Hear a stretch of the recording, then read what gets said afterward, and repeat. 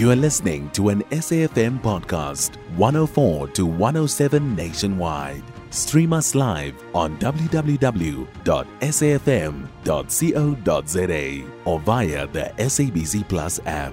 SABC News, independent and impartial. Mike Johnson was this week elected Speaker of the U.S. House of Representatives. Finally, you'd say, ending weeks of chaos and Republican infighting on Capitol Hill. Johnson's success in the hard-fought Speaker battle is seen as a victory for the ideologically right-wing Donald Trump-aligned faction of the Republican Party and a loss for its moderates.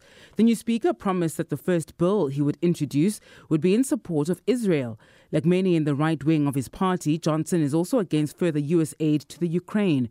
For more on this, we're joined on the line by Brooke Spector, former career U.S. diplomat in Africa and East Asia and associate editor at Daily Maverick. Brooke, thank you very much for your time with us this morning. Why is it an either or? For people who don't fully appreciate or understand perhaps some of the considerations that would need to be made here as to which warring faction, if you will, you support, why is it a case of an either or here? I'm not sure it's an either or as much as a question of which foreign policy effort do the ideologically right-wing part of the Republican Party, the members of it, which one do they feel more strongly about? And in this case, for a whole range of social, political, historical, cultural, ideological, and perhaps breakfast choice reasons, the Republican Party continues to have a strong sense of support toward the Israelis. And because the Biden administration has been so supportive of Ukraine, and in parentheses, particularly supportive of Israel as well. So don't assume that it's split by parties. Because Joe Biden's administration has been so strongly supportive of Ukraine, and because that support has been opposed by former President Donald Trump, many Republicans are arguing that money should not be spent, and it is a lot of money that the Ukrainian aid represents. That money should be spent on not Israel, but American border security, because that's where the real nub of the question is for a lot of Republicans. I suppose the suddenness of this version of the fight, if you will, with Israel fighting Hamas. It was just 3 weeks ago, almost 4 weeks ago now, when that attack by Hamas caught everybody by surprise. I suppose the question then is how quickly does then this shift, the Ukraine war with Russia has been going on for quite some time still.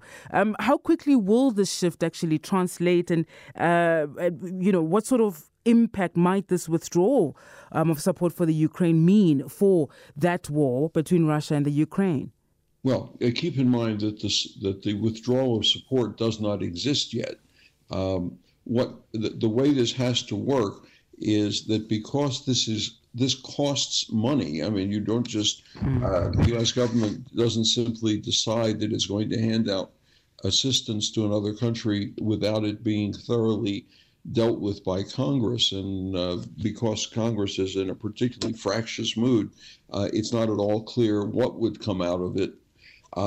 There are people in Congress, as sort of the sensible center, if you will, some Democrats, some Republicans, who are saying what we really need is a piece of legislation proposed in a bipartisan way that represents both aid to Ukraine, aid to Israel, support for more strength on the border with Mexico, that is, and increased efforts to support Taiwan because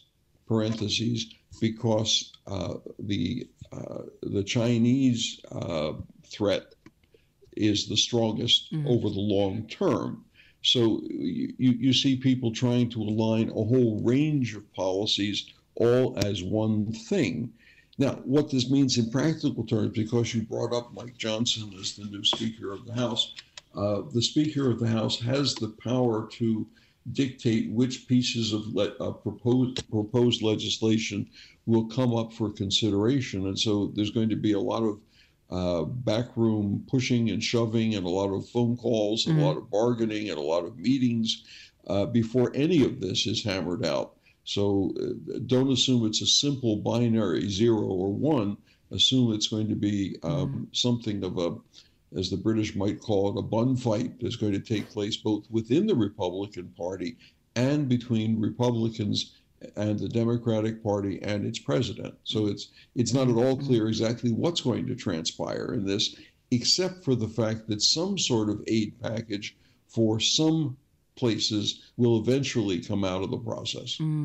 We're out of time, Brooks, but just quickly, can this be seen as an escalation of the war in Gaza, which may then widen the conflict in the region, in the Middle East?